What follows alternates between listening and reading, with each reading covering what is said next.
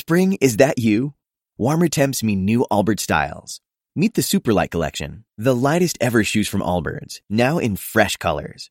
These must-have travel shoes have a lighter-than-air feel and barely their fit that made them the most packable shoes ever. That means more comfort and less baggage. Try the Superlight Tree Runner with a cushy foam midsole and breathable eucalyptus fiber upper. Plus, they're comfy right out of the box. So, what can you do in a Superlight shoe? What can't you do is the better question. And because they're super packable, the real question is, where are you taking them? Experience how Allbirds redefines comfort. Visit allbirds.com and use code SUPER24 for a free pair of socks with a purchase of $48 or more. That's ALLBIRDS.com, code SUPER24. This will certainly have an adult theme and might well contain strong scenes of sex or violence, which could be quite graphic. It may also contain some very explicit language, which will frequently mean sexual swear words. What do you like listening to? Chart music. Chart music.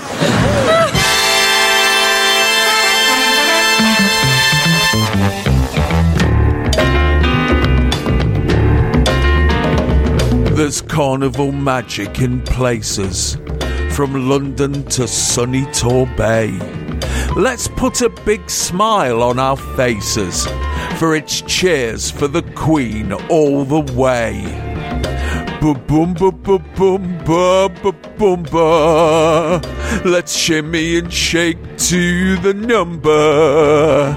They call it the Jubilee Rumba.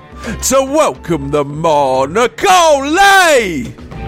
That, Pop Craze youngsters, is a mere sliver of the glory of the nationwide Jubilee Song Contest, a rare jewel of a broadcast which has been eviscerated by Neil Kulkarni, Taylor Parks and my good self Al Needham in a special bonus episode available only to the Pop Craze Patreon people very soon, which is both batshit and cat shit. If you want to hear it, you need to pledge your allegiance at patreon.com/chartmusic and then sit tight and await. Anyway, welcome back, Pop Craze youngsters, to the final part of Chart Music 67, all the way from proper Jubilee week. No fannying about. Charge!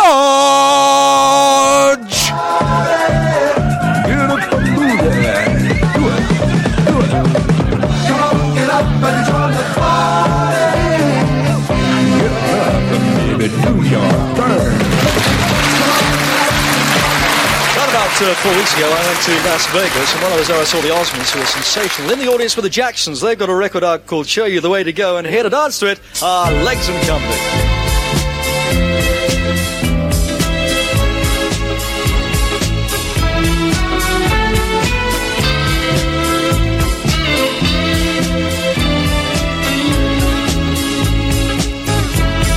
Tony brags onto us that he went to Las Vegas the other week, but because he's Tony Blackburn, he went to see the Osmonds in 1977, everyone. And who did he see in the audience but the next act, who are going to be emoted to by, in his words, Legs and Company?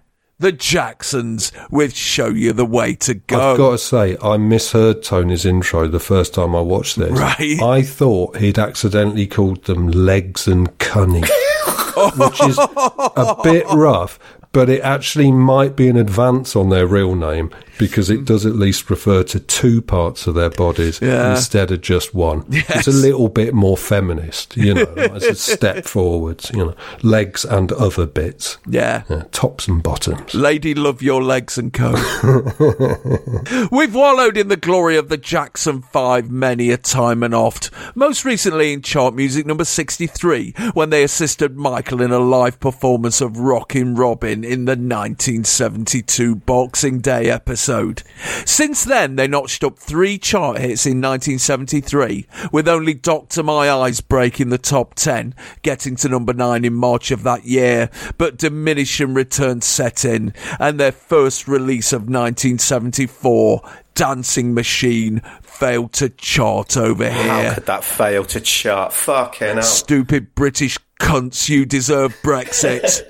In 1975, after a stint in Las Vegas, Joe Jackson discovered that his lads were only getting 2.8% of royalties from their Motown contract and instructed them to down tools forthwith while he shopped them around to other labels. He eventually settled upon Epic Records in June of that year, even though they were still under contract to Motown until March of 1976. And after Motown sued them for breach of contract, they eventually allowed them to leave on the condition that they changed their name, which was owned by their old label.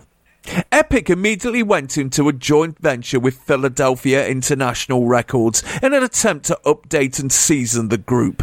And in November of 1976, the newly titled Jacksons, minus Jermaine, who stayed at Motown, but plus Randair, the youngest brother in the family, not only put out their family variety show on CBS, but also released their new LP, The Jacksons, which was produced by Kenny Gamble and Leon Huff, the overlords of the Philly sound.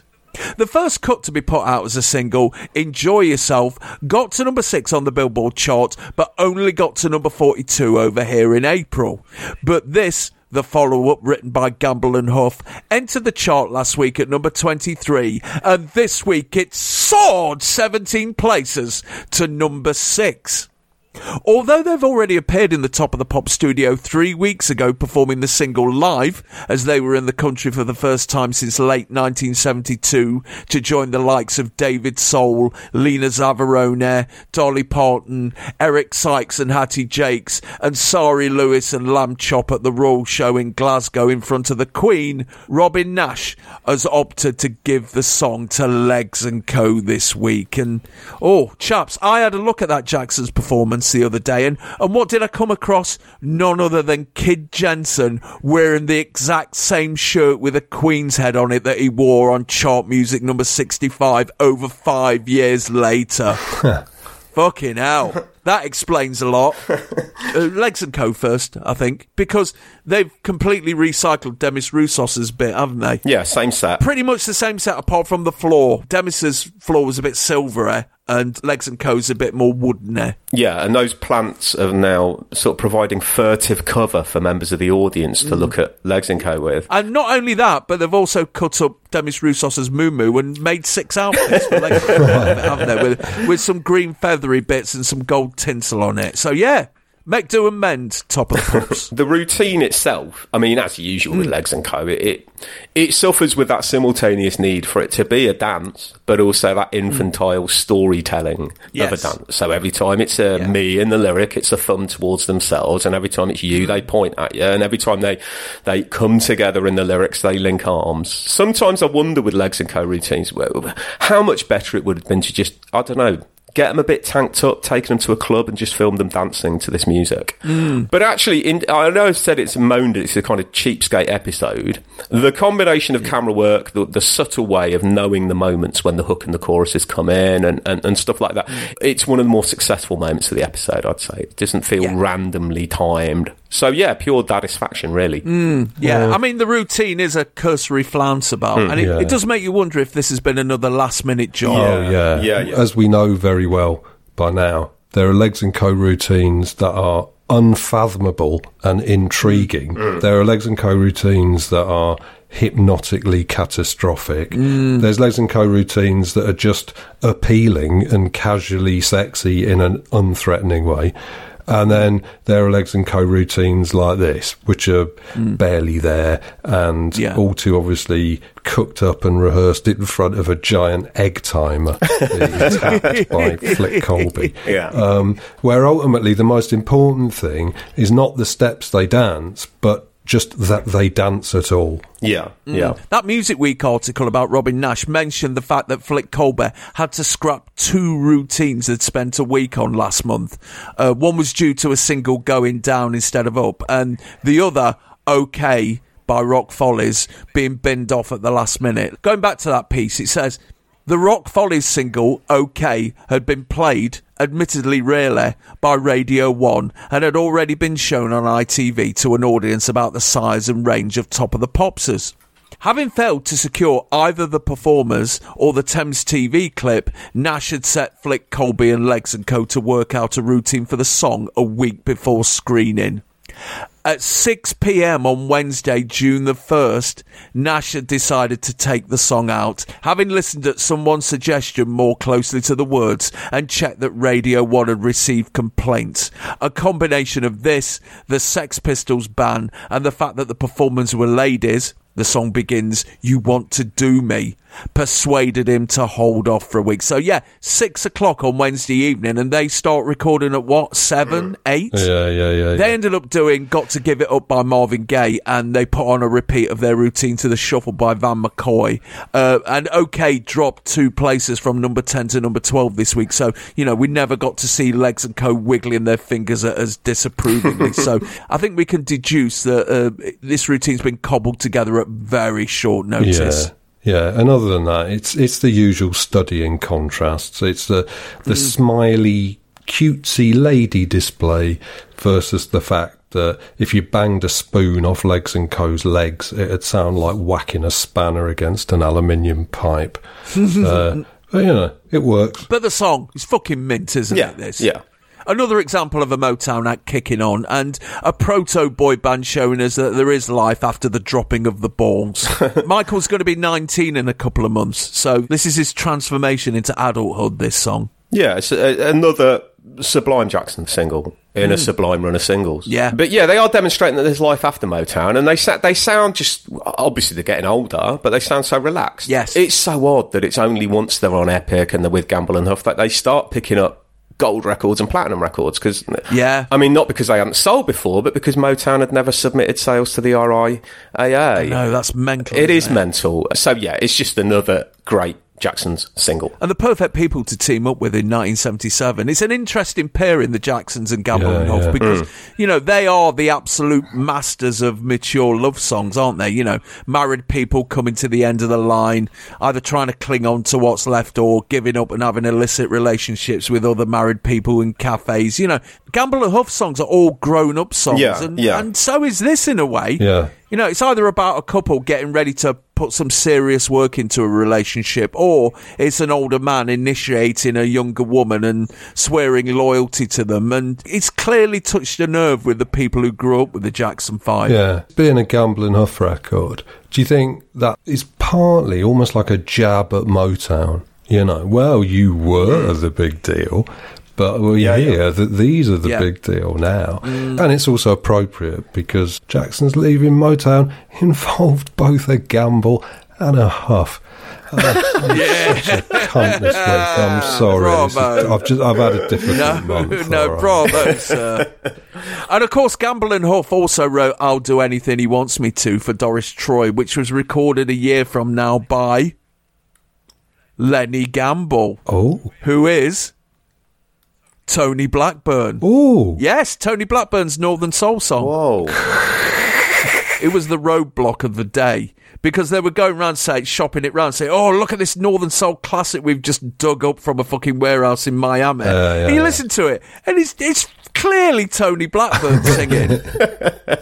Backing vocals by Arnold. Yes. The thing is, if the Jacksons had stayed with Motown, and I try and imagine what songs they would have been given by Motown, it would have gone too adult. It would have gone too the other way, I think. The thing that Gamble and Huff do is they do smooth, but without schmaltz. And I think that separates them from Motown in a big way. Motown would have given them big I'm Still Waiting style ballads, perhaps, and you know, try to, I don't know, keep them there. It's definitely a good move for them. Yeah. Jermaine, no longer with the group, stayed with Motown, of course. Yes. Because he married into the Gordy family. Yes. Not the only artist whose career was affected by doing that, for better or for worse. And it's something I've never understood, because however well we got on, I don't think that I could, A, marry a close relative of my boss, or B, marry someone with a facial resemblance, however slight, to my boss. Yes. Because you could just be sat there one day clinking cocktails on the patio, or worse, and suddenly the sunlight hits their face at a particular angle, and oh God. It'd be like if you married Stella McCartney. Do you know what I mean? Just a bit uncomfortable. But this is the Jacksons just approaching that changeover moment in terms of the tone of how the Jacksons present themselves, isn't it? Yeah. This is still the period where they're releasing albums with covers that are just a picture of them, maybe smiling, goofing around, until suddenly they go big and blustering and start putting out records called Destiny and Victory and Triumph, like these bizarrely over-heroic covers and videos where they're looking down on humanity, even as they deign to become its ultimate saviours. It's a development I've never quite understood, especially as that happened when they were at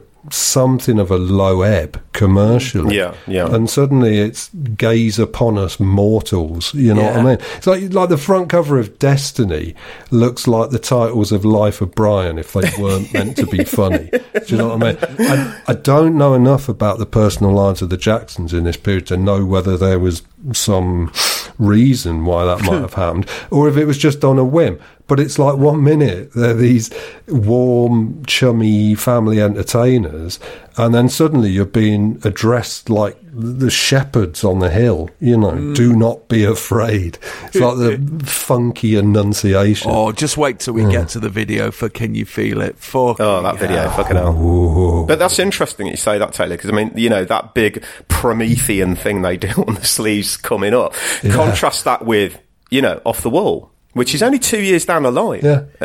You know? And of course, I mean, at this point, 77, none of us could have predicted Off the Wall. No. I mean, that you just cannot compute that is 2 years from now. God, no. It's just remarkable. No. I mean, it's still 1977, so it is the pre-video age for 99.9% of the general public. So it is odd that Robin Nash hasn't dialed back the live performance that they did a few weeks ago. But yeah, I managed to look at that, and, you know, like Rockin' Robin, it is live, but they're not as assured and polished as they were in Rockin' Robin. But it is the first time that Michael starts doing his breathy, whoopy verbal tics that will carry him through the Aventies and beyond. So, yeah, it's all bubbling up. Yeah. Also, don't forget, I'm assuming that they were backed by at least some members of the Top of the Pops Orchestra. True. Something's happened to the Top of the Pops Orchestra since 1972. Yes. I don't know what it is, but it has happened. Yes. Because we heard them doing Rockin' Robin, and it was halfway through before you knew for sure that this was not a band they'd brought with them. So the following week, Show You the Way to Go nipped up 3 places to number 3 and then deposed Lucille by Kenny Rogers from the summit of Mount Pop, staying there for 1 week before giving way to So You Win Again by Hot Chocolate, their only number 1 single in the UK as either the Jacksons or the Jackson 5, which is mad. Yeah. Fucking mad. The follow-up, Dreamer, got to number 22 in September, and they close out 1977 with the title track of their next LP, Going Places, getting to number 26 for 2 weeks in November. In 1978, they ended their relationship with Gamble and Huff, re-signed to Epic, and were given full creative control. And it paid off big style when Blame It on the Boogie and Shake Your Body Down to the Ground returned them to the top 10.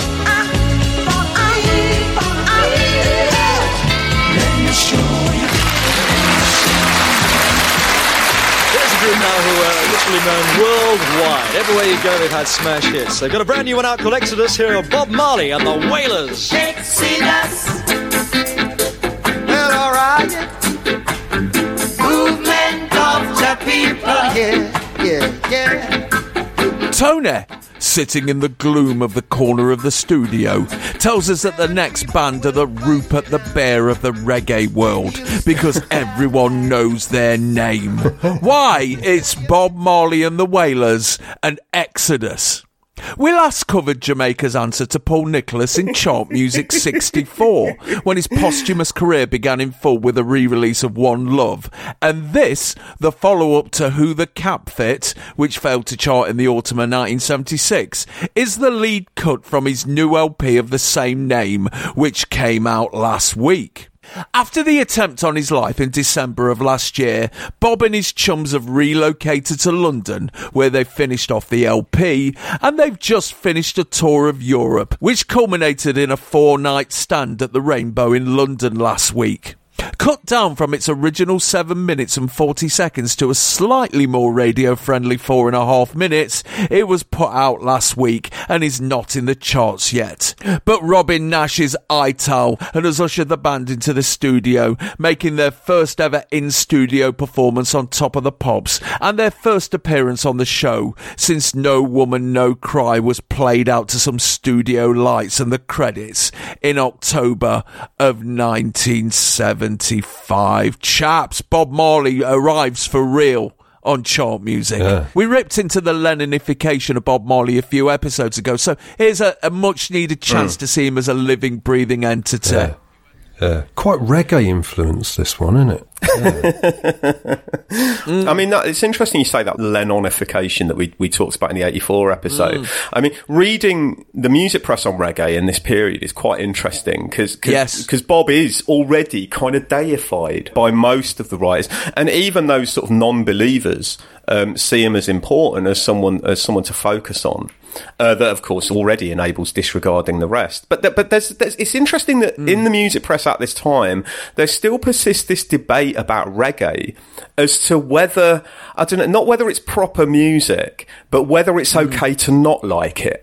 And to actually not like the entire genre, with the faint suggestion that the kind of groove of reggae is a kind of one-note groove, and the space that it takes up is really limited. So in the live reviews of the Rainbow shows that, last week then, that were pictured on the front of M&M with that great shot, there is a sense in the reviews, he's legitimising this form. And he's proving that it can happen live. The same kind of condescension was sent towards Public Enemy when they figured out how to do hip-hop live. But reggae's in this interesting place, not to aficionados, but just in the general kind of music press idea at this time. Is this proper music, but can we admit we don't like this? Although the Wailers have notched up a mere one single on the UK chart so far, Bob Marley's definitely known about in the non-music media, but it's mainly for being someone else's knockoff. I refer you to an article in the Daily Mirror dated November the 20th, 1976, headline, Miss World's Wild Man. They look an odd couple. Cool Cindy Breakspear, the new Miss World, and Bob Marley, the wild man of pop. But they're in love, according to Cindy, 22-year-old Miss Jamaica. Bob, a 31-year-old Jamaican, is a reggae superstar with a lust for life. He says he has fathered 9 children by 7 girls. He says he smokes a pound of pot a day. And as a member of the mystical Rastafarian movement, he believes it is morally wrong to comb his hair. Cindy, a health-loving vegetarian, said she would like to marry and settle down with children, but getting Marley to marry and settle down with her might be difficult right now, as he has no plans to divorce his legal wife, Rita. Meanwhile, Marley is laying low. A friend said in Kingston, the nation's capital, Bob seems to have vanished from his usual haunts. I bet he's off enjoying himself somewhere. Bob Marley, the wild man of pop? In 1976? Come on. Yeah. I mean, they're basically painting him as the new Jimi Hendrix there, aren't they? Yeah, there's a definite similarity in tone. Yeah, they must have had something in common. I mean, fair play to Robin Nash for putting them on, but it's weird that it's this single and not one of the love songs because, in a Jubilee episode, Exodus is basically saying, hey, black people, this country's shit, get the fuck out. Yeah. Probably would have gone down well at a blues organised by the National Front, don't you think? But it's nice to hear it because the last time that Chart Music covered Robert Nesta Marley, Robert Aaron Marley, Robert Patrick Marley, Robert Cougar Marley. Last time Chart Music covered Robert Frogman Marley. It was the hit single which best represents the fluffy, prettified, ultra commercial end of the catalogue. Yeah, social worker. Bob Marley. Yeah, whereas of all the hits, this one probably best represents the heavier and more hardcore side, although it's very smart what this record does, which is to present as roots reggae while also incorporating all the most commercial musical trends of the period, which you could conceivably fit into a reggae record. You know, you can hear things from 70s soul, you can maybe hear a little bit of disco, and it's got that very smooth but deep production that almost sounds like Rumours by Fleetwood Mac. You know, it's not rough, this record at all. And I think, in fairness, it works brilliantly, artistically as well as commercially. Partly because Marley knew exactly what he was doing, and partly just because the Wailers are such a good band. Yeah. It's always great to just listen to them play, you know, which they get the chance to here. But even so, to me personally, it's not a patch on Duppy Conqueror and all that stuff, you know. Yeah. Because to me, reggae is like rock and roll. I just like it better when it's got a bit of a rough edge on it, you know, and when it breaks the rules of musical taste rather than finding ways to work within them. But if you are going to make consciously commercial reggae, I don't think it's possible to do it better than this, because it doesn't sacrifice anything apart from the rude edge, you know, which maybe stuff like One Love does. And it makes sure that the smoothness which replaces it is also appealing in its own right. It's not just a cop-out, you know. Yeah, I'm not overly fond of the Exodus album. This is probably my favourite track off it. Right. Because the Exodus album, in a sense, it is that sort of total ironing out of Bob's roughness that Tony was speaking of. But this is one of the tracks I do like off that album. And to be honest with you, straight after I watched this clip, I wanted to go listen to the 7-minute version. Yeah. Because on the 7-minute version, it just becomes more and more hypnotic and engrossing. But it's still one of those sort of watchable moments of this episode. Yes. And not really because of Bob. I mean, because of a chance to witness, you know, Aston and Carlton Barrett in the rhythm section, and also Junior Marvin on guitar, and is that Judy Mowat and Marcia Griffiths on backing vocals? I couldn't quite tell, but it might be. But the Wailers, you know, they're no longer sort of, in a sense, loads of things to look at, because there was always the attendant danger back in the day that you'd actually find yourself much more compelled by the weird, unique presence of Peter Tosh, more than anybody else. But, you know, the thing we have to remember from this vantage point is if you're black or West Indian in 77, this kind of moment, this is unforgettable. And it's as important to you as, say, I don't know, the Freaks are later on in the late 70s and early 80s for an awful lot of other people, you know. Yeah. It's something from your home that you thought was private, suddenly brought to the people. And go away from this, and you walk into the playground or the football field or the street the next day with just a little extra pattern of resistance in your armour that this has happened. So it's one of the best moments on this episode, definitely. Yeah, I think you can definitely defend the way in which Bob Marley commercialised reggae and made it into something that sold a lot in, you know, Britain and to some extent America. But there's always a price to pay, and there is a reason why on Prince William's recent visit to Jamaica he kept quoting Bob Marley rather than Prince Jazzbo or Leroy Horsemouth Wallace. You know what I mean? It's like, it's not Marley's fault, but if Babylon's gilded representative can use your words for PR and people stand and clap it, you know, something must have got twisted somewhere, you know. You didn't see him hand-jiving with Kate to President Mash Up the Resident. No. You know what I mean? To some extent, Bob Marley makes me understand why some people are weirdly ambivalent about the Beatles, you know. Because in terms of simple, old-fashioned musical talent, he probably was the best Jamaican act of the 70s. In terms of, he was the best songwriter and the best singer and you know, the slickest performer. And it's obvious why he made it bigger than everybody else, because there's just this sort of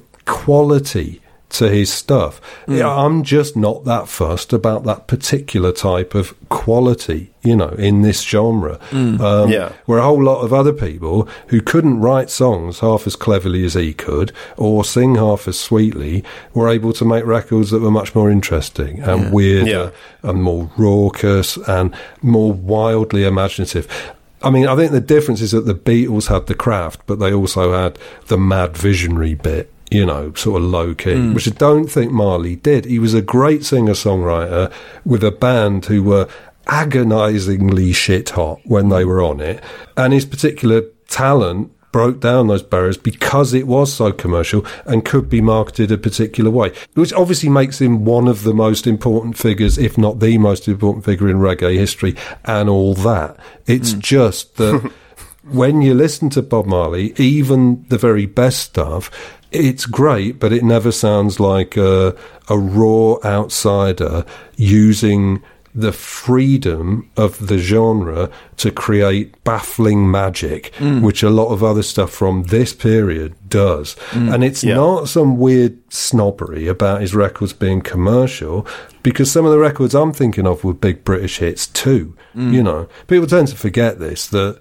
there were millions of reggae hits in the charts all through the 70s. Yeah. It just wasn't considered an album genre or a serious genre until Bob Marley. It's just that for Bob Marley, reggae was the style through which he could express and exercise his conventional musical talent, you know, and express his basic thoughts and feelings, which is what most music is, what most songwriters do. Whereas for someone like Lee Scratch Perry, reggae was an open-ended magic spell through which new and previously unimaginable thoughts and feelings could be shocked into existence, you know, and all the horrors and iniquities of the world could not just be protested and lamented, but placed under psychic attack, which might not work, but it made for wilder music, you know. Can you imagine, say, Lee Perry on Top of the Pops? Can you imagine Max Romeo on Top of the Pops? Yeah. What these people would have done is they would have put across a pop performance. Now, Bob can write great pop songs, but he's not a pop performer. He's a serious musician, and consequently he's taken seriously.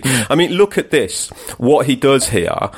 I mean, in a sense, this feels a bit more like a whistle test clip or something. Yeah. And Bob, he's already in that sort of closed-eyed communion with God that shuts the audience out, really. Yeah. And that's perhaps why he was acceptable.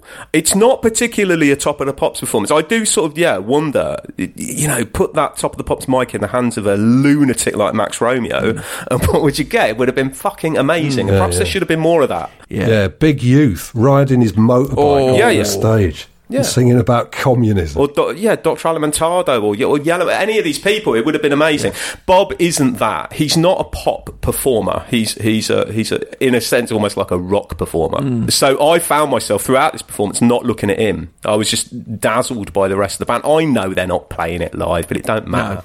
Just seeing Aston and Carlton Barrett nailing it down, you know, and it's just a remarkable sight. Yeah, strangely, the Top of the Pops Orchestra have been stood down for this performance. As I say, the other thing is that even though Bob Marley, in most senses, is a more conventional, or, you know, in Britain is considered like a more traditional artist, really, he was the outlier in 70s reggae. Yes. You know, because, so much of it was not about melodicism in this sense. It was about roughness and a psychotic edge, and about the disorientating artifacts of its own production, you know, the studio sound, like the noise, the extraordinary exaggerated weight of the bass, you know, all the stuff that isn't just about the playing and isn't just about the music, all these unpredictable ideas and wild gimmicks, you know, in the best sense. Like, people forget how gimmicky the best reggae music is, because they didn't see it as a bad thing.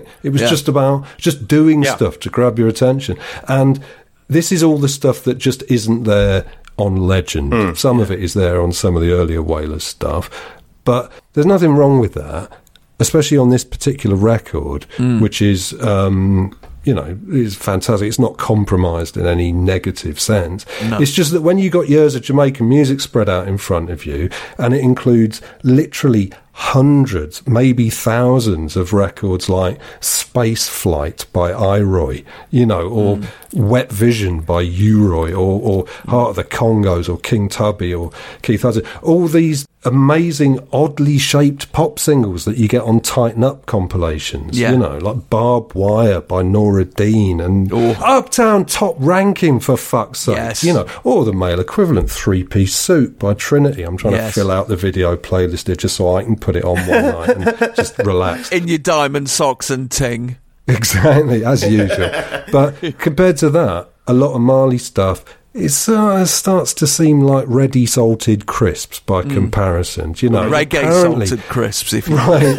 Apparently the most popular and dependable option. But how often do you want to pick them out? You know, and that's even before you get to the impossible mental adventure playground that is dub. You know, especially late 70s dub versions of ultra heavy root stuff. Like if every household in the world that bought a copy of Legend had instead bought a copy of a compilation like Open the Gate, which would have been tricky as that wasn't compiled until the 90s. But I can't imagine what a difference that would have made to music and to society. Like Open the Gate is a 3 LP Trojan box set of Lee Scratch Perry dub versions of mostly Roots tracks, and almost every second of everything on it is totally mind-boggling. It's got like stuff like Sons of Slaves by Junior Delgado and Open the Gate by Wattie Burnett. You know,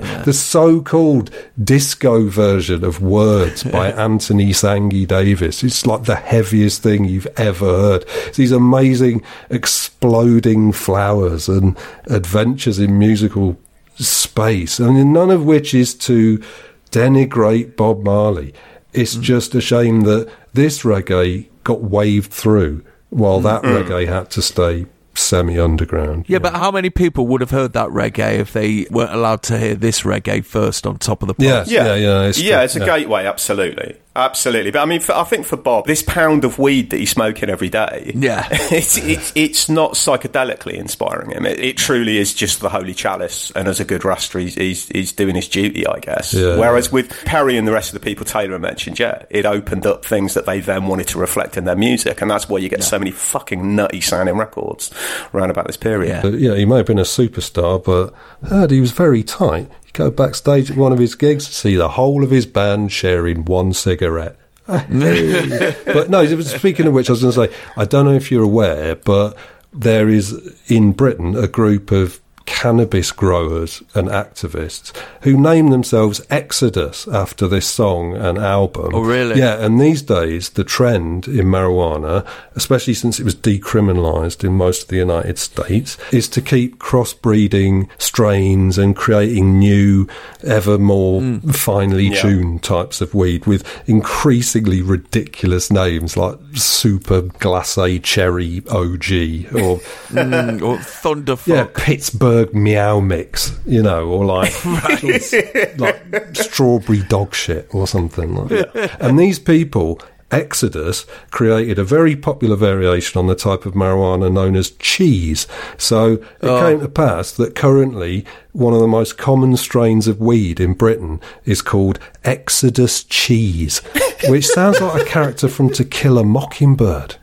Old Exodus Cheese, he never believed in mixing with folks. If I was a marijuana grower at this point in time, I would like to create a new strain of marijuana called Andy Peebles. Don't you think that would be great? Sell it in a pack with a cutout of his face on the front, or maybe just that unmistakable silhouette. It's a particularly dank bud. You'd have to call it Andy Peebles Space Kush or something like that. But anyway, I like this one better than the Wailers' follow-up single Rocco Can, which just never seemed to work for me, that one. I don't know why. And the kids seem to like it. Yeah. They're bouncing around with their cardboard silver crowns on their head. Yeah, but I think reggae by this point has become a music that the British audience is completely used to, completely familiar with. Yeah. And, you know, I mean, it might sound like we're popping at Bob, but this is one of his best songs, actually. I mean, from this period. And it's a really hypnotic little window out of this episode, in a way. You kind of, again, forget that you're watching Top of the Pops. And I mean, if the Wailers had really wanted to sell out for American and European success, they could have gone for a more dynamic image. Never mind the old jeans and the Adidas tracksuit tops. They would have had more impact with a bit of a gimmick, wouldn't they? Like, they should have called themselves Bob Marley and the Wailers, and all dressed in oilskins, with harpoons, thick white woolen polo necks and bobble hats, and carried binoculars and blooded harpoons. How great would that have been? Call me Israel. Call me Israel. They could have done a version of Nantucket Sleigh Ride. Fuck me. But you have to be careful with that stuff, though, because you can end up like the crazy world of Arthur Brown. You know, like he called his record Fire. He came up with a great gimmick. And it was his only hit, so he had to spend the next 25 years on stage with his head in flames. What a fucking bind, you know what I mean? If he'd called that record Shoulder Massage, the rest of his career would have been an awful lot more comfortable. Or Cornettos. Yeah, but then he'd have been 30 stone, wouldn't he? Every night, I am the god of cornettos, and I bring you more cornettos. He's got no teeth. Expensive, too. Taylor, I have to bring up the question that me and Neil discussed a while back. Bob Marley's 80s, what would it have been like? I Want to Wake Up With You by Boris Gardner. Would he have done Live Aid? God, yeah, without a doubt. Yeah. I still say no. I looked into this a bit more. So Jar say, not one of my seeds shall sit in the sidewalk and beg bread. Come on now. Yeah. But more importantly, he would not have lifted one finger to help Mengistu. Right. A man who, let's remember, interred the remains of Haile Selassie directly under his private toilet. Yes. So he could shit on it. Yeah. Bob Marley's not going to fucking do out for him. On reflection, I think you're probably right. Yes, I am. Yeah. Giving myself a pat on the back there. So, a fortnight later, Exodus entered the charts at number 41, then soared 15 places to number 26, beginning a slow pull upward, which culminated 4 weeks later when it got to number 14, its highest position. The follow-up, Waiting in Vain, got to number 27 in October, and they'd finished their most successful year so far with a double A-side jamming/punky reggae party, becoming the Christmas number 28, and eventually getting to number 9 in February of 1978. Punky reggae party sounds so barren nice, doesn't it? It's amazing to think that Bob Marley, Demis Roussos and the Wurzels were in the same fucking building, though. Jesus Christ. Pete Budd claimed in a Channel 4 documentary that Bob Marley came up to the Wurzels and said, "Ooh, man, how you doing, babe?"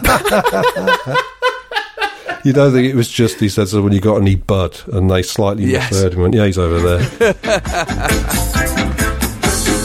Are you satisfied with the life you're living? You know, we know where we're going, and we know where we're from, and we're leaving. Subtle results, still you, but with fewer lines. Botox Cosmetic, out of botulinum toxin A, is a prescription medicine used to temporarily make moderate to severe frown lines, crow's feet, and forehead lines look better in adults. Effects of Botox Cosmetic may spread hours to weeks after injection, causing serious symptoms. Alert your doctor right away as difficulty swallowing, speaking, breathing, eye problems, or muscle weakness may be a sign of a life-threatening condition. Patients with these conditions before injection are at highest risk. Don't receive Botox Cosmetic if you have a skin infection. Side effects may include allergic reactions, injection site pain, headache, eyebrow and eyelid drooping, and eyelid swelling. Allergic reactions can include rash, welts, asthma symptoms, and dizziness. Tell your doctor about medical history, muscle or nerve conditions including ALS or Lou Gehrig's disease, myasthenia gravis, or Lambert-Eaton syndrome, and medications, including botulinum toxins, as these may increase the risk of serious side effects. For full safety information, visit BotoxCosmetic.com or call 877-351-0300. See for yourself at BotoxCosmetic.com. Ready to pop the question? The jewelers at BlueNile.com have got sparkle down to a science with beautiful lab-grown diamonds worthy of your most brilliant moments. Their lab-grown diamonds are independently graded and guaranteed identical to natural diamonds, and they're ready to ship to your door. Go to BlueNile.com and use promo code LISTEN to get $50 off your purchase of $500 or more. That's code LISTEN at BlueNile.com for $50 off. BlueNile.com, code LISTEN.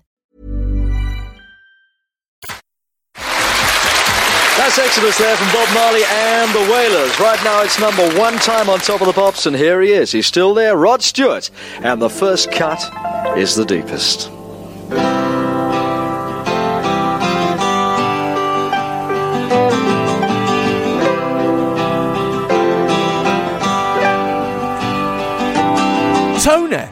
standing alone next to a blue backdrop, finally gets round to the best-selling single of the week. Formed in London in 1975, the Sex Pistols were a band put together by Malcolm McLaren from out of his pervy clothes shop on the King's Road, who signed to EMI in October of 1976 and put out their debut single Anarchy in the UK a month later, which got to number 38 for 3 weeks in December. This single, God Save the Queen, is the follow-up, which went under the working title No Future and originally contained the line God Save Windowleen, and had been part of their live set since late 1976. It had already been recorded in October of that year and was supposed to have been the first release on their new label A&M, who had pressed 25,000 copies of the single immediately after they signed to them outside Buckingham Palace in March. But when they were dropped 6 days later, all but 9 copies of the single were destroyed. Only last month the Pistols signed a new deal with Virgin and the single was readied for release, only for workers at the pressing plant to down tools when they were told about the lyrical content, and plate makers for the sleeve artwork to do likewise when they saw the image of the Queen with her eyes and mouth obscured by the name of the band and the single. When that was all sorted out, the single finally came out a fortnight ago, was made Single of the Week by Melody Maker, the NME, Sounds and Record Mirror, and was immediately banned by the BBC, the IBA, Radio Luxembourg, WH Smiths, Boots, Woolworths and every single jukebox in pubs in Britain, but still sold over 150,000 copies and crashed into the charts at number 11, which instantly set the tabloids into a froth, which was compounded when Malcolm Viv put out a new line of t-shirts. Article in last week's Sunday Mirror: Juby Punk, Sex Pistols pin-up rocks Palace. Royal circles were rocking with horror last night at this Jubilee souvenir produced by the Sex Pistols pop group. The punk rockers are offering a £3 t-shirt bearing a portrait of the Queen with a safety pin through her lips. Buckingham Palace was far from amused. A spokesman said sternly, "We think it is in deplorable taste." At the office of the Lord Chamberlain, a spokesman said frostily, "Our rules do not allow this, but any action we may contemplate to get it banned would only give the group the publicity they are so obviously seeking." An angry spokesman for the Silver Jubilee appeal said, "It is really horrible and derogatory, and every citizen must be hopping mad." This week, CBS, who are distributing both God Save the Queen and the current number 1 single, have reported to Virgin that the former has been outselling the latter by 2-1. But John Fruin, the managing director of WEA Records, who is also the head of the British Phonographic Institute, the trade association of the record industry, has clearly been worried for some time that certain record shops who provide the BMRB with chart returns are owned by record labels and, in the spirit of fair play you understand, has issued a secret directive to the BMRB telling them not to bother counting returns from those shops, including the Virgin ones. 2 days ago, God Save the Queen jumped 9 places to number 2, although that didn't stop the band from having a lovely party on a barge that went past the Houses of Parliament that people assume is a foreshadowing of today's licking of the Queen's arse, but is in actual fact a recreation of the opening credits of the current series of That's Life. But no matter, because this is the real number 1, and by God, we're going to treat it as such, aren't we? Yeah. Completely, yeah. And what would have been different if officially this had got to number 1 and been accepted as such? I don't think much would have been different. There'd have been a bit more fish shaking, but that's about it, isn't it? Yeah. I kind of presume that the way it played out, this underdog status that was conferred upon this single, which is a single brought out by a major label, by a band who had multiple labels interested. This is all perfect for McLaren, All of it. And I think it's crucial to realise that even by the time this record came out, that reaction of kind of appalled recoil that we see among some music fans, and certainly the moral majority towards punk, that's never going to be shared by the commercial record industry. No. The music business is not thinking this must never happen again. It's thinking this must and will happen again, and we have to be in on it next time, you know. Yeah. So, you know, it changes that. For the music press, this also sets something up about around being a pop critic. This needs to be a prophet to see things coming. You see that a lot in coming years. But it needs pointing out, why does this get to number 2? Why does this get to number 1? It's because it's a giant fuck you to the Jubilee and a more general fuck you to the future, partly. But it's also selling because it's a great pop record. Yes, it is. It fucking is. It's possibly the Pistols' best single. There's other Pistols songs I prefer, but it's the best single, I think, because it's all about Johnny. You can see him singing and snarling and spitting every line. And this is obviously, 50 years before he's back in Jacob Rees-Mogg. But, the lines are fucking great. The lyrics are amazing. There's a ferocity that perhaps in pop hadn't been heard since the early days of Sweet. And that kind of glam racket kind of feel to it really helps too. So it just needs stating, I don't think the industry had to show, some elements of the industry anyway had to show, this is awful. They're already thinking, how can we be in on this? Yeah. And it's just an undeniably great pop record, I think. Let's hear what Tony Blackburn has to say about the single. It is disgraceful and makes me ashamed of the pop world, but it is a fad that won't last. We DJs have ignored them, and if everyone else did, perhaps they would go away. I mean, obviously it's the relaxed mistake, like we're not playing the most talked about record. So if you want to hear it, you jolly well have to go out and buy it to find out what all the fuss we've made is about. Yes. Someone should have told him there was already a song with this title. Yeah. It's confusing, isn't it? I was thinking about how funny it is that the Sex Pistols were not only one of the most over-discussed bands of all time, but also one of the most misunderstood, right? As though they are obscured rather than illuminated by all that discussion, right? But in fact, that's kind of perfect, because one thing people get wrong about the Sex Pistols is to suppose that they were meant to have any coherent meaning, right? Because both on the highfalutin art school theory level and on the actual level of songwriting and performance, the point was chaos, but not some rock and roll fantasy, right? Chaos as a genuine, simultaneously destructive and constructive force, right? Which involves a lot of heavy, serious ideas and a lot of plain silly buggers. And people can't always tell what's what. Like, Americans listen to The End of Anarchy in the UK and they hear, I want to be anarchist, get pissed, destroy. And they think pissed means angry. The whole point is that it doesn't. And that's a very deep misunderstanding. Yes. And it's peculiar that a band that were absolutely all about simplistic shock tactics and sensationalism and stripping things down should turn out to be so much more complex than most other groups. Yeah.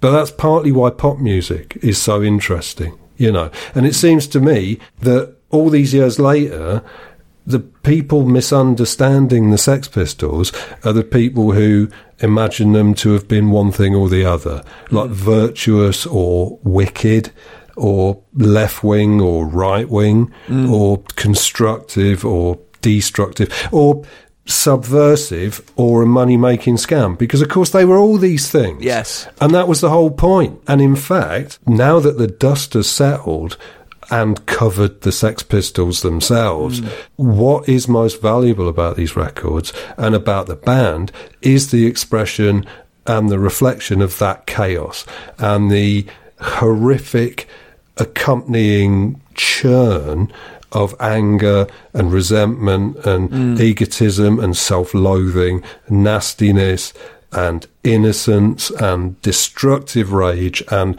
an unforgivable cuntishness and unforgettable goodness. Everything that human beings actually experience and how they actually behave in an environment of enforced poverty, hopelessness and anguish, in which they're loathed, disrespected, ignored, spat on, and then blamed for their own predicament, right? This is not an earnest student activist type record which wants to make a constructive point on a polarizing topic, right? It's not a gang of ideological warriors going into battle with this as their cry, you know, all puffed up with confidence in their own wisdom and their own moral rectitude. It's something much darker than that and something much more nakedly human than that. I mean, out of context, you could mistake this as the granddaddy of all those stupid records that people do now. Like, let's get a song called Do a Shit in Your Own Eye, Boris Johnson, as the Christmas #1, you know what I mean? But taken as a whole, the Sex Pistols, despite the occasional lapse into sloganeering, were the opposite of that kind of glib, smug approach. You know, they weren't meant to be your best mates. They weren't meant to be your wise older brothers. You weren't even meant to think they were cool particularly. You know, they weren't there with a useful lecture. They were a horrible mess of contradictions and entirely informed by the experiences of being a bright but uneducated working class kid in the stinking ultra-violent London of the 70s. And not only do they not have a coherent message, they ridicule the very concepts of coherence and easy communication. And that's what's great about them. That's the whole fucking point. The chaos and contradictions are the whole point of the Pistols. They sound like the last band you'll ever need, in a way. There's something kind of, I don't know, I wouldn't say millennial, how can I say? They're like Lollards or something. There's an end of the world feel to their stuff. They're an impossible band in the best way. And you're right, because the way the tabloids reacted to this, I mean, the two big baddies of this month and the previous month are the Sex Pistols and Idi Amin. Maybe they should have got him in instead of Ronnie Biggs. That would have been fucking brilliant. But the way the tabloids were reporting the Sex Pistols at the time, it was if they were threatening to start rocking the Queen's fucking big pram and then climb up on it and do a shit on it. The tabloids were absolutely furious with them for queering the pitch of the Jubilee. And it's like, it's why now they come up with all this stuff about, you know, oh, actually, I like the Queen, or oh, actually, I like Jacob Rees-Mogg, or it's, you know, like John Lydon sat in LA drinking tea out of a Union Jack mug, you know what I mean, cheering on Brexit and Donald Trump. This was something people didn't get about Lydon. People recognised that his instinctive intelligence and sense of mischief is the authentic artistic selling point of the band, right? This is what makes them different to like Slaughter and the Dogs or Chelsea or Stiff Little Fingers. But they don't get how this could have happened to John Lydon and how he could have ended up like that. But the point is, this intelligence of his was never based on the possession of information, right? It wasn't based on great political or geopolitical understanding or knowledge. That's not how he thinks, right? The reality of Brexit or Trump informs what he says about Brexit and Trump to about the same extent as the reality of the Cold War informed holidays in the sun, i.e. not very much. You know, he just sees a still lake of smugness and he wants to throw a brick into it. The only difference is that his experience of life these days is unrecognisable from what it once was. So the rocks are coming from another direction. He's the Andy Kaufman of pop, isn't he? What can I do to wind people up this time? Keep me in the spotlight and earn me a bit of money. And the Pistols are really the last band he's in that actually capture any glee at all. I mean, when you think about the 3 records he's going to make soon with Pill, such a completely different kettle of fish, although a similar kettle of fish in a way. But there it's all pretty much despair. The Pistols capture that last moment of glee. And we have to remember, you know, so many people rejecting this record and so many people throwing up their arms about it. The charts do not reject this record in a way, you know, and I'm not going to say the kids, but even if Top of the Pops and Radio shuts out this record, what we have here, I mean, perhaps I'm putting too much on this single itself. Oh, we could talk about this single for fucking hours, mate. I think one of the things that's undervalued about punk, and I'm not saying punk was great for the record industry necessarily, but punk doesn't just revitalise alternative music or rock music. It kind of revitalises the charts. Yes. Look at the charts. Look at what we've seen in the rest of this episode. Everything else that's happening in charts, quite a lot of it is bands are not caring about singles much anymore. They're kind of promo things for these old dinosaurs. So it's not just that punk leads to post-punk and new pop and pretty much the next decade of music. I think it brings back an interest and a focus on the 7-inch single as a form. Yes. And that focus on smashing the charts. So, it had loads of positive impacts. This single just hangs over this episode of Top of the Pops like an upside-down Christ on an Anarchy t-shirt, doesn't it? When did you actually hear this single for the first time? Oh, well, that's an interesting question. I mean, I suspect it would have been several years after 77. Yeah. I'm 9 years old when this comes out, and I didn't hear it. Trevor Dunn, when he was a DJ on Radio Nottingham, he played it once when it came out before the bands kicked in. But that would have been in Radio Nottingham's John Peel slot, so I wouldn't have heard it.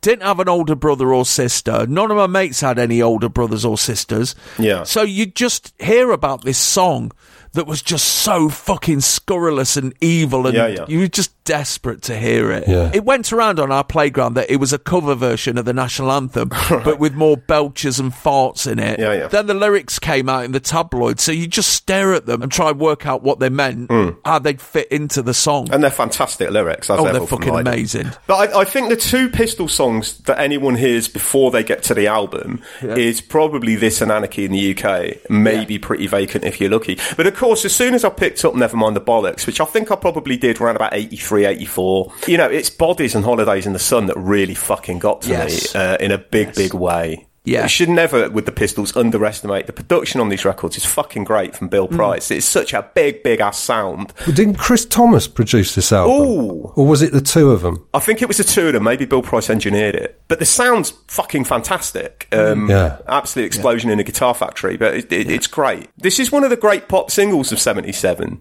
Even if the charts don't want it, even if BBC and Radio 1 don't want it, and IBA don't want it, it's one of the great pop singles of 77. Yeah. Taylor, when did you hear it for the first time? The only Sex Pistols song I'd ever heard was Friggin' in the Rigging. Yes. Because somebody brought it into school on a little tape player. Obviously, that was quite popular. Yeah, Rugby Club Pistols. Yeah. I was old enough when punk was around to hear all about it. Yeah. And too young to hear any of the music. So I just carried it in my head, that it was this incredible, terrible, subversive, dark thing that was like actual Satan. This is around the same time as the Video Nasties panic as well. And two things happened around the same time. Started going around my mate's house and watching horror films on pirate VHSs. Yeah. And a mate of mine got Nevermind the Bollocks and started playing it. Yeah, and God. To find out at the same time that everything I'd read about popular culture in my mum and dad's first The Sun, and then when we class hopped Daily Mail, was bollocks.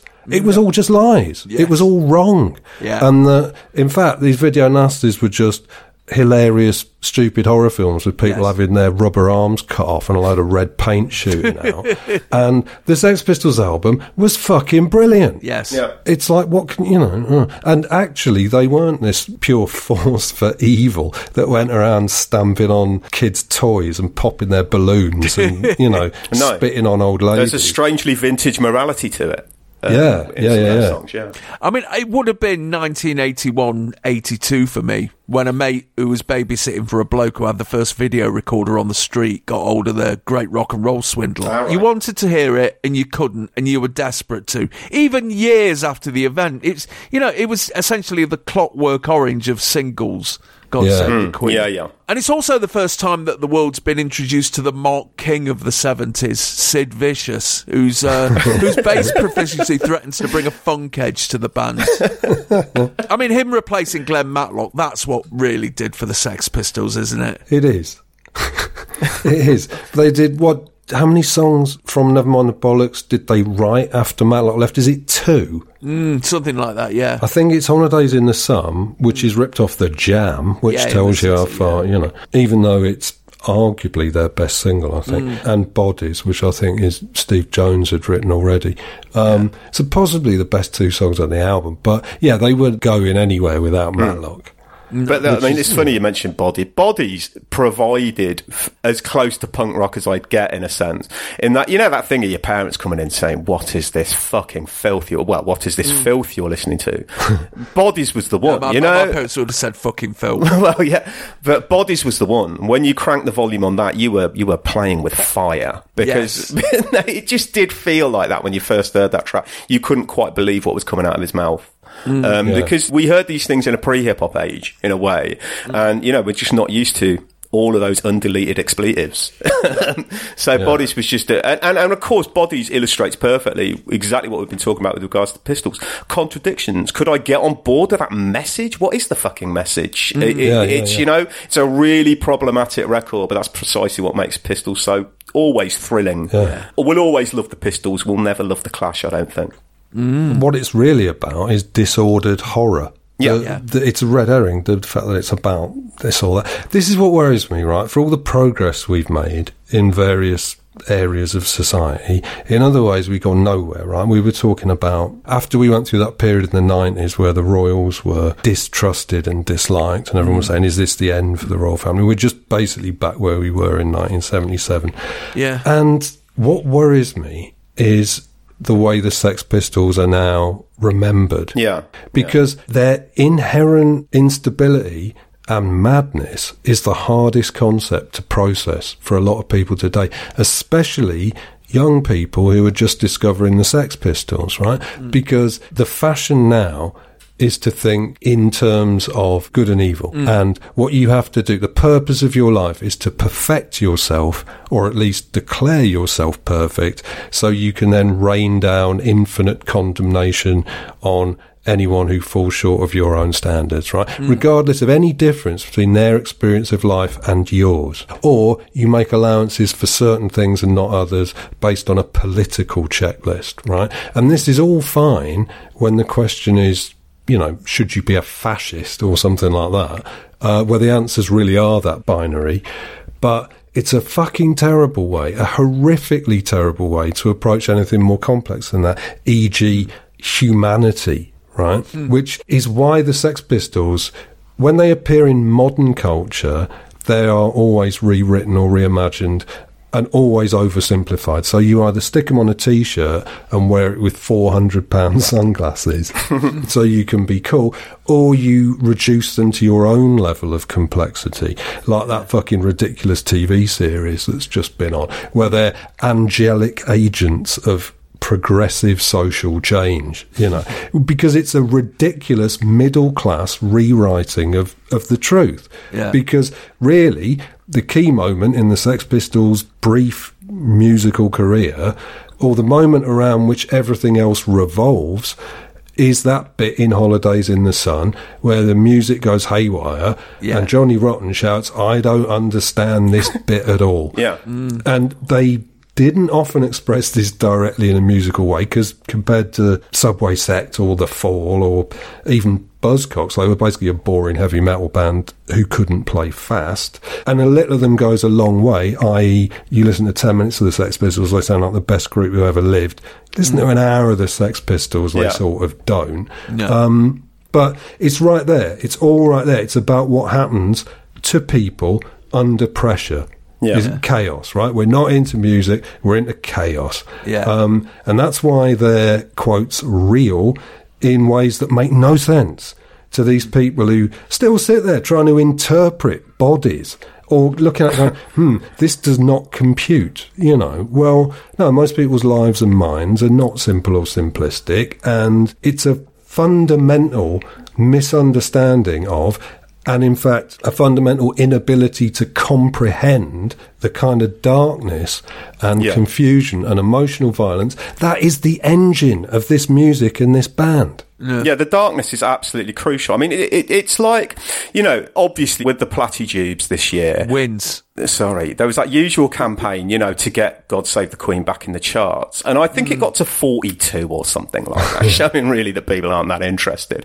But, you know, it's a complete misreading of this record. If you listen to the closing lines, you know, no future in England's dreaming, if you see that as a prescriptive didactic thing, you're misreading the spiritual pessimism of this record in a sense, because, you know, he's saying no future in England's dreaming. The way Lydon puts it across, you get no sense that he feels there will be an end to England's dreaming. He's kind of, you know, he's sure that fate dreaming of a bullshit Britannia will carry on forever. Yeah. And that's a crucial component of why the Sex Pistols are such a simultaneously impossible and confusing band. And that's precisely what makes them so good. It's so telling that in DOA, the punk film, when God Save the Queen comes on, it cuts to a scene of a really tatty-looking school playground in London, and the camera pans across all these 70s kids who are showing off and doing Fonzie thumbs up, and just the words, no future, no future, no future for you flash up, and it's like, oh man, that still hits me in the gut, that does, when I see that. Yeah. I mean, there are far more scurrilous songs knocking about the Queen. I mean, Eric Burdon and Ward did a cover version of Paint It Black in 1970, where Burdon starts going on about giving the Queen a screaming orgasm. And then a few years after this, we get The Queen Gives Good Blowjobs by Peter and the Test Tube Babies. Good old Peter and the Test Tube Babies. But this one, it's because it's so fucking impossible for tabloid hacks of 1977 to decipher. Yeah, exactly. You know, and they say, oh, you know, you say fascist regime, you're saying the Queen's a fascist and all this kind of stuff. And they come back with saying, well, you know, if this government wasn't a fascist regime, we'd be able to say those words and not get banned.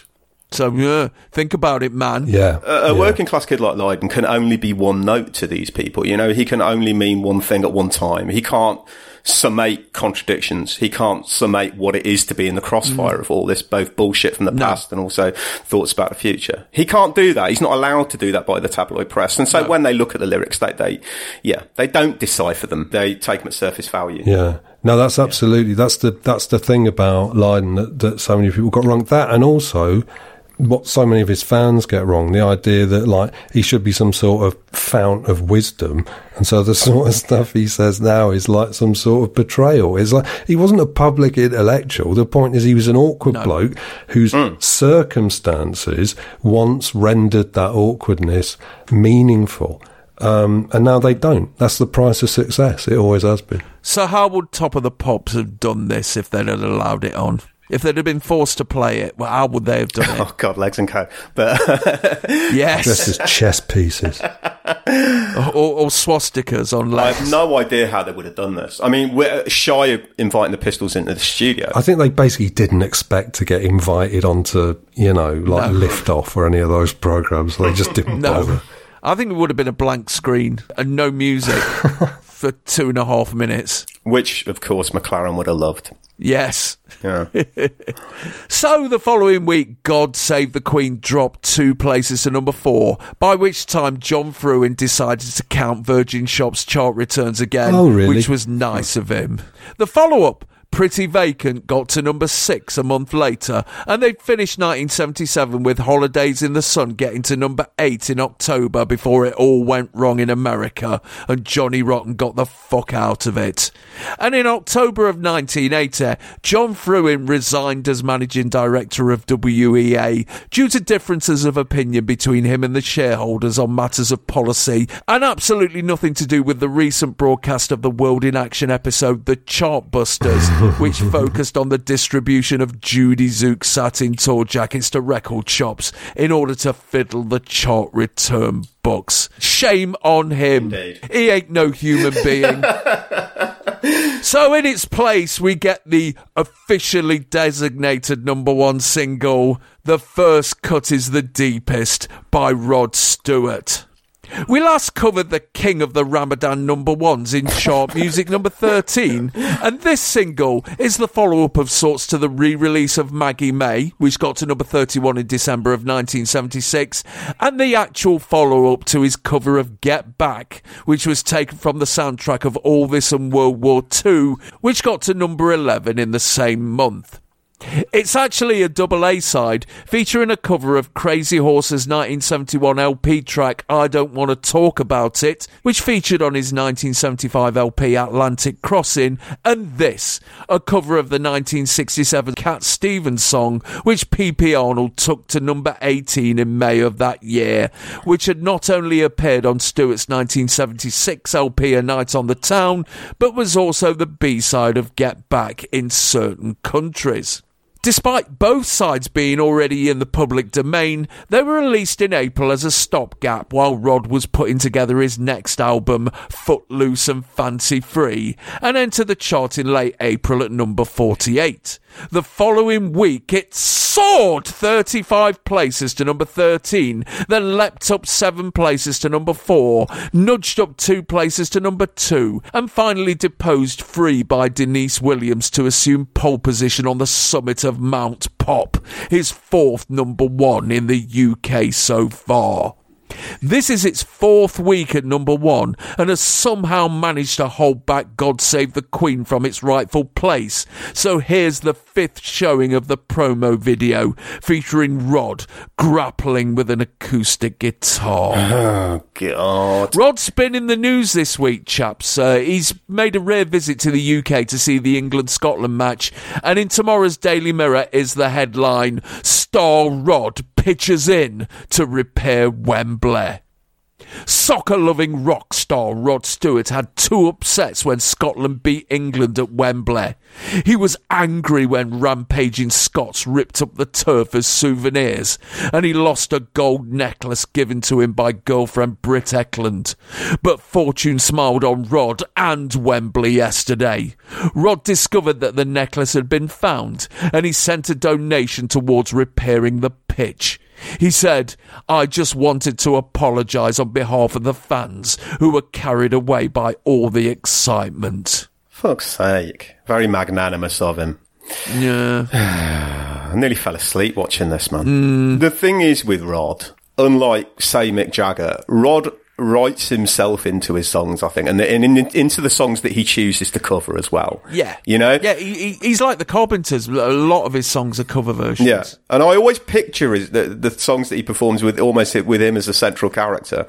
You know, with Jagger, you can never really quite find Mick Jagger in his songs in a way, but it's more a sort of dazed reflection of his surroundings and his milieu. But with Rod, when he sings his great songs like Maggie May or You Wear It Well, I don't know about you, but I picture him, you know, with his Daddy's Q and all the rest of it. There's a really simple issue of believability about The First Cut Is the Deepest. It's kind of vaguely believable as a Cat Stevens song, because Cat was in his disgraceful partying years at that time. The P.P. Arnold version's great. And also the Norma Fraser reggae version is a real doozy as well. But Rod, I'm just not buying it. And by this time, I'm not buying into that kind of slightly damaged young boy thing. He doesn't sound hurt. He sounds cynical.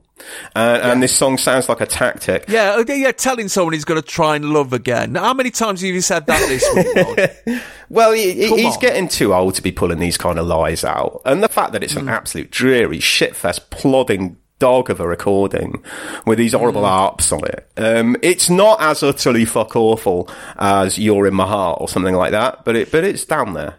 And it feels and sounds lazy. Really. Yeah, and the tables have turned now, haven't they? Because Rod, the former super lad of the 70s, he's now cast as the villain of the piece. The tax exile holding the new generation down with his reconstituted off-cuts. Absolutely. He's the enemy. The whole thing feels lazy and cynical. I don't want to talk about it. Is from Atlantic Crossing, which is 2 years old. This is from A Night on the Town, which is 1 year old. Yeah, who the fuck's buying this? Exactly, 4 fucking weeks. I have no idea who's buying it. It is lazy. He's changed the lyrics a bit from the P.P. Arnold version because he couldn't remember them, I think. Right. This is Rod at his most successful. This is a big smash, but I think he always benefits from a bit of roughness around him. So when he's backed, as he is here, by the best session men and the best arrangers and all that bollocks, he just kind of sounds soft. I like the rough and ready Rod, you know, which is essential. His kind of raspy voice, it needs a bit of a raspy setting. Yeah. And although he looks great from the waist up in this video, although I don't like his diamante shark tooth combination necklace. I mean, the promo video is 70s video cliche number 3, the fake Top of the Pops performance on a stage too big and expensive for Top of the Pops. You know, he's on his own with an acoustic guitar with no strap. I noticed that they were non-flared grey trousers, so, you know, there is a progression. Well, sort with those trousers. From the waist up, he looks like a kind of pretty glam rock star, but from the waist down, he's wearing these horrible, shiny grey trousers that look very Burton's. Yes. I would have hated this anyway in 77 as being slow and boring, but if I knew that simply the fact that he's number one is just not cricket, you know, he cheated. Well, he didn't cheat. I can't blame him, I guess, but I'd hate it even more, yeah. We've mentioned before that Rod Stewart is ugly sexy by the standards of the mid-70s, and it's pretty much a straight fight between him and David Soul as the girly lust object of 1977. But, with his head in a jet engine bouffant, he looks like the sort of woman who keeps getting stopped by the West Yorkshire police and be forced to listen to a tape recording of Wayside Jack and then asked if they've been in a car with him. Yeah. You know what I mean? Yeah, I find this record and video with its strange focus on bottoms and man dressed as a lady, I find it to be in deplorable taste, and it's my policy to ignore it on this podcast. So it won't be getting any kind of airplay or attention from me, then maybe it'll go away. Yeah, that guitar's getting right in the way, isn't it? You know he wants to collar the mic and emote into it, but with no strap on the guitar, it means he has to keep hold of it, and he hasn't got the courage to do an Ashley Ingram. So he just ends up holding it, and halfway through he does this massively awkward transfer of the guitar to behind his back. You know, as if his little sister's just come into the bedroom and he's terrified that she's going to put it about that Rod thinks he's a pop star. Yeah. And then he turns around so he can pretend to play an electric guitar solo on his acoustic, and he starts giving it some absolutely appalling arse action, doesn't it? Oh God, yeah. Yeah, it's like when Father Dougal portrayed mid-period Elvis in the All Priest Stars in Their Eyes lookalike competition. I remember watching, maybe not this episode, but one of the episodes on which it featured with me mum, and when he turned round and did that, I can still see me mum tutting and saying, "Oh, look at him with his little rabbit arse." Massively disapprovingly, and that's who Rod is to me now, little rabbit arse. Yeah, the music playing while he does that should not be the first cut is the deepest. It should be do do do do do do do. No, fuck him and fuck this record, to be honest with you. Having said that, though, the first cut is the deepest. Johnny Rotten's going to know all about that in a few weeks' time, isn't it? Poor sod. Ouch. The following week, the first cut is the deepest. I don't want to talk about it. Was finally dislodged from the number one spot by the hardcore new wave sound of Lucille by Kenny Rogers.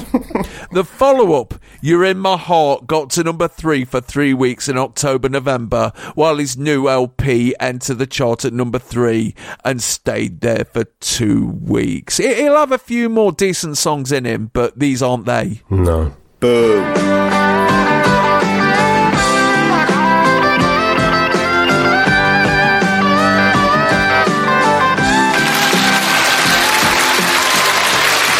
There you go, that's the number one sound from Rod Stewart. Thank you very much indeed for watching Top of the Pops. We're going to play out with Emerson, Lake and Palmer. See you on Saturday. Seaside Special, Top of the Pops next week. Bye-bye.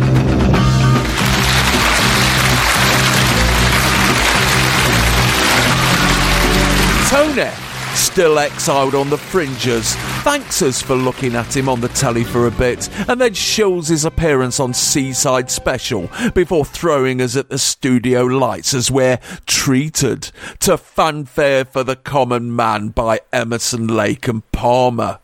We covered ELP and this single with the same fucking people in chart music number 47. It entered the chart a fortnight ago, then soared 23 places to number 25, and this week it's jumped another 8 places to number 17. So, can anybody manage one more squeeze of this teabag? Yeah. I'll tell you what, ELO and ELP Has there ever been a Top of the Pops featuring two groups so close alphabetically? I bet not. Also, I don't like how when you type ELP into YouTube, it auto-completes as Elpen Musk. I mean, there isn't even an Elpen Musk. What are they? I don't get it. Were they Tories, ELP? Do we know? Because it seems inconceivable that they weren't somehow, right? It's hard to pin down, but some music just feels Tory at a fundamental level. And it's nothing to do with the classical pretensions or the attempts at highbrow, which even in 1977 would be a very old-fashioned idea of Toryism. Because you listen to, like, the aforementioned Soft Machine, for instance, and they're not exactly playing music for the people, but you can sort of tell that they're commies, right? If you have a feel for the time and place and how things worked in that culture, all the signifiers are there, and you understand that this bizarre, difficult, uncommercial music, which does whatever it wants, should be the work of adherence to a philosophy of repression and enforced egalitarianism. Because it sounds unworldly and academic and antisocial, but also idealistic, whereas ELP sound like they're all about personal gain and glory and tax avoidance. Well, it's like they've put themselves at the head of a meritocratic elite, you know, and yet they don't understand that what they're actually doing is terrible for everyone except themselves. No wonder Jim Davidson was a fan. That Tory aspect of ELP is most successfully crystallised, I think, on the sleeve to their 1978 album. Right. It's one of my favourite record sleeves ever. The album's called Love Beach. Right. Just go Google it. Just go look at the front cover, because it's exactly what Taylor was just talking about. It's horrible, obviously, because it's ELP, but it's them three basically on a beach with shirts on, all pretty much unbuttoned to the waist, with big chunky medallions, and it's hugely aspirational. Oh, I'm looking at it now. It's a very expensive CNA advert, isn't it? Indeed, it's totally grotesque. It's what happens when prog completely detaches itself utterly from the counterculture, and this is where it ends up, and that's what you can hear in this music as well. And another way in which they're worse than Soft Machine and more Tory is that their music is monolithic and intractable, right? You can't do anything with it.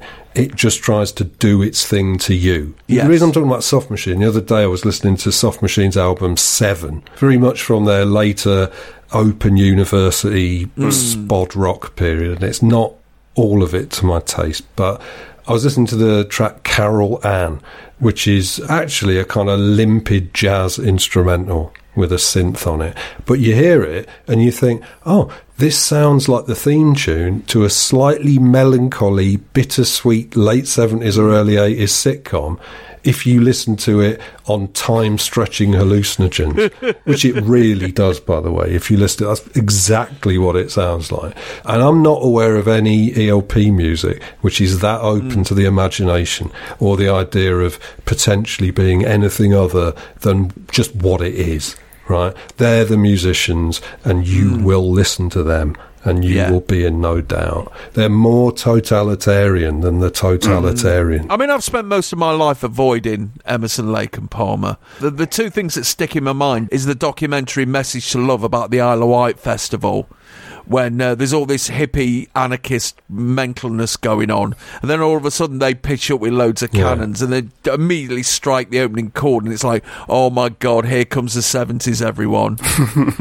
And then the episode of Blue Peter in 1975, when Cole Palmer pitched up to show off his new drum kit, which he commissioned British Steel to make for him out of stainless steel, and then he got it engraved with foxes and voles and badgers. And, you know, I was only 6, but I knew even then that badgers aren't rock and roll. The Sweet wouldn't do that. Like a lot of the records on this episode of Top of the Pops, it very neatly illustrates why the record that isn't featured on this Top of the Pops is, you know, so needed. Yeah, I mean, I don't like being too harsh on anyone who ended up committing suicide, except Hitler, but fucking hell, Keith Emerson started off sticking knives into a Hammond organ to see what kind of noise it made, you know, like a keyboard Pete Townsend.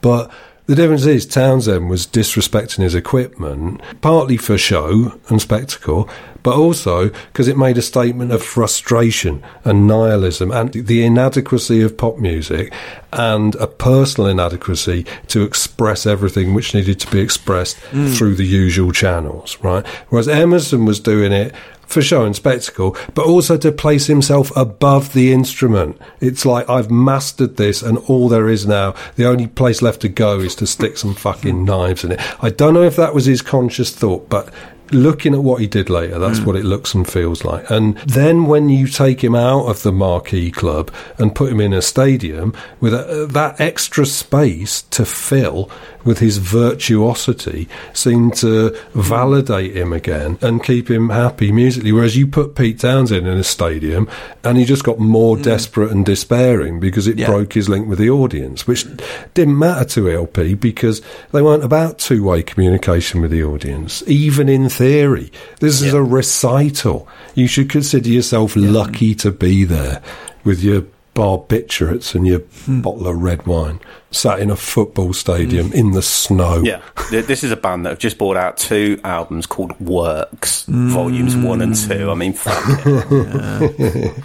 So the following week, Fanfare for the Common Man leapt another 9 places to number 8, then spent 2 weeks at number 3, then nudged up to number 2, held back from soiling the peak of Pop Mountain by So You Win Again by Hot Chocolate. The follow-up, All I Want Is You, failed to chart, and this remains their only sullying of the UK charts. And that, pop craze youngsters, is the end of this episode of Top of the Pops. What's on telly afterwards? Well, BBC One kicks on with Part 8 of Royal Heritage, the documentary series where Hugh Weldon noses through all the ramble that the monarchs of England have been given or nicked off some foreigners. This week, he's rummaging down the back of Queen Victoria's knicker drawer. After the 9 o'clock news, David Frost has a bit of live chit-chat on the Frost programme. Then we're taken over to the embankment to witness the denouement of today's licking of the royal arse. With Michael Barrett as your MC, Raymond Baxter on a motor yacht which was used in Dunkirk, and Richard Baker commentating on a fucking massive fireworks display. Then they round off the night with John Timpson and Dennis Toohey trying to remind us that other things are going on in the world in the current affairs programme tonight, only to be interrupted by the Queen and her husband going home and waving at folk from a balcony. Oh, she does it so well. She does a great job. I had a look at the telly for today, and I love how BBC One's entire primetime schedule is just wall-to-wall royal arse washing, apart from Top of the Pops and a David Frost interview with David Irving. Wow. Yes. Perfect. A disgraced charlatan who should be in jail interviewing David Irving. Oh, shit. That actually is the Have I Got News For You joke formula, isn't it? Fuck, so lazy. I'm sorry. No, Taylor. BBC Two have just come out of Newsday and continues its season of Ealing Cinema with a Gaumont newsreel from April 1942, followed by the 1942 Tommy Trinder film The Foreman Went to France. Then it's a special report from the world about us about the declining population of the African elephant. Then it's the drama series Sea Tales, late news on 2, the highlights from the tennis, and they finish off with John Williams playing cavatina in Music at Night. ITV eventually gets round to this week. Then it's an extended hour and a half news at 10 in order to fit in all the royal ramble, and they finish up with Cyril Fletcher and Bob Price in Gardening Today, closing down at midnight. So, boys, what are we talking about in the playground tomorrow? I think I'll be talking about the Stranglers. It's quite an exciting performance. That Demis Roussos always going to be talked about, and probably the Wurzels, let's be honest. Yes. Yeah, the terrible truth is that it would probably be the Wurzels. Bob Marley of the Wailers, take note, that could have been you. What are we buying on Saturday? Wurzels, definitely. I mean, from now, Honky, I actually quite dig. Pistols, Gladys and Jacksons. ELO, Sex Pistols, Bob Marley, if by this point the theoretical me had progressed to puffing on a a crooked, leaky spliff that's 99% silk cut, plus a millionth of a microgram of horrible black plastic soap bar. Oh, I miss soap bar. Yeah, me too. Sprinkled unevenly through it around the back of the chippy in the garages, coughing and bug-eyed, eyrie, deep meditation. At the age of 5? I said if. And what does this episode tell us about June of 1977? They made you a moron. I think it does tell us a lot about how punk rock must have seemed so exciting. And threatening. It's not that mainstream entertainment isn't speaking to kids about their lives or anything. The words will speak to all of us. But kids don't really have a problem with mainstream entertainment, I don't know. I just think it's when pop seems barely tolerant of kids at all being even part of it. And much of the pop music we get given here is very grown-up and very adult and very slow and very boring. And kids want energy. And it is coming, but it needs bearing in mind, I think, in 77, when we're looking back. Punk is something I still think that you have to be looking for if you want to be into it. It's not on the telly and it's not in your living room much. No. So even though there's hints here, you could successfully put the Stranglers away as a novelty, almost shock rock act at this point. It's not gatecrash the mainstream in any way, but every single thing on this that isn't by black Americans in a way, or black Jamaicans, is proof of why we needed it. And that brings this episode of Chart Music to a close. Usual promotional flange, chart-music.co.uk, facebook.com/chartmusicpodcast. Reach out to us on Twitter at chartmusictotp, money down the G-string, patreon.com/chartmusic. Thank you, Taylor Parks. Yeah. God bless you, Neil Kulkarni. As ever, a pleasure, Al. My name's Al. Al who? Al fucking Needham. That's who.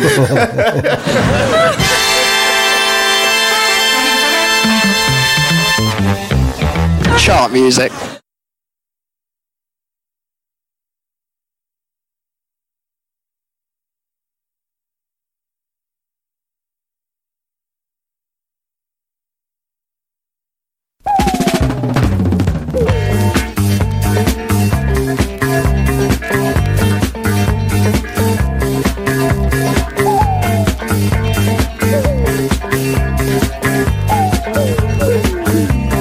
Excuse me, are you the producer? Yeah, right on, baby. Are you going to vocalize on this tune? Well, not exactly me. Well, who then, little brother? Prince. Okay, well, where is this cat? It's not a cat, it's a dog. Wow!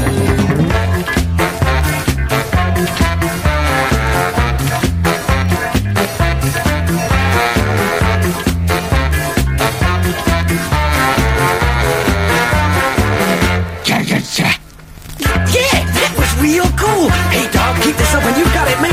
Bones the size of houses, your own customized lampposts. The world is your oyster. Oh, no, Prince doesn't like oysters, but he likes sausages.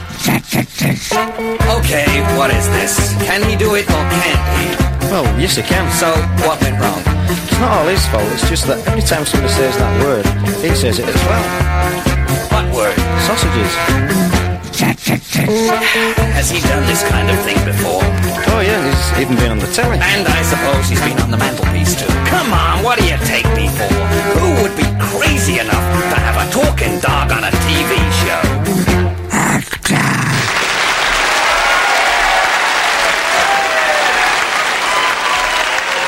Well, really great stuff there. And so, the nationwide special Jubilee message. Can you lift the pigeon out, Frank? Well, I'm going to get Ken Seddington to do that because he's the expert. It's his pigeon. Right, as he's doing so, let me just remind you that our royal flight of pigeons took off exactly a week ago today when one of the Queen's own birds flew out of Buckingham Palace on its way to the Royal Pigeon Loft near Sandringham. Other pigeons took up the message, adding to it as they flew around the country, from Norwich to Newcastle, then on to Edinburgh, back down through Manchester to Cardiff. And there was actually some pretty awful weather on the way, I might say. And this fine bird here is the last of the relays. She took off from Cardiff yesterday and fluttered into a pigeon loft near the studio just before our fair began. And these, I'm unrolling them now, so if you can remember them, these were the key words in our message before today's bird arrived. Airborne, the tribute. Nationwide, our... And of course now, with Windsor Girls' contribution here, unstrapped from her leg, the verse is complete. The final verse of Nationwide's Jubilee message reads, affection and pride, full blossomed but unseen, now are revealed in homage to our Queen, with palpitating heart and beating wings, our final messenger his tribute brings. Well, there we are, stirring stuff to complete our keyword message to the Queen from the length and breadth of Great Britain. Airborne, the tribute, nationwide, our affection.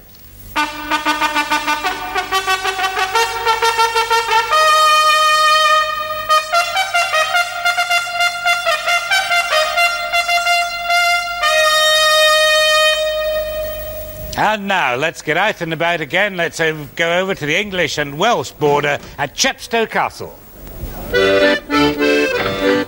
Folks come down from London with all their fancy tricks. Ah, we got a trick or two. We've got milk and we've got wheat. We've got our wheat of eggs. Ah, 'tis real goodness.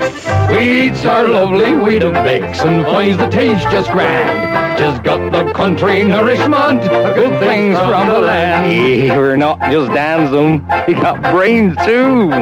Weetabix. Have you had your daily wheat? Oh, ah.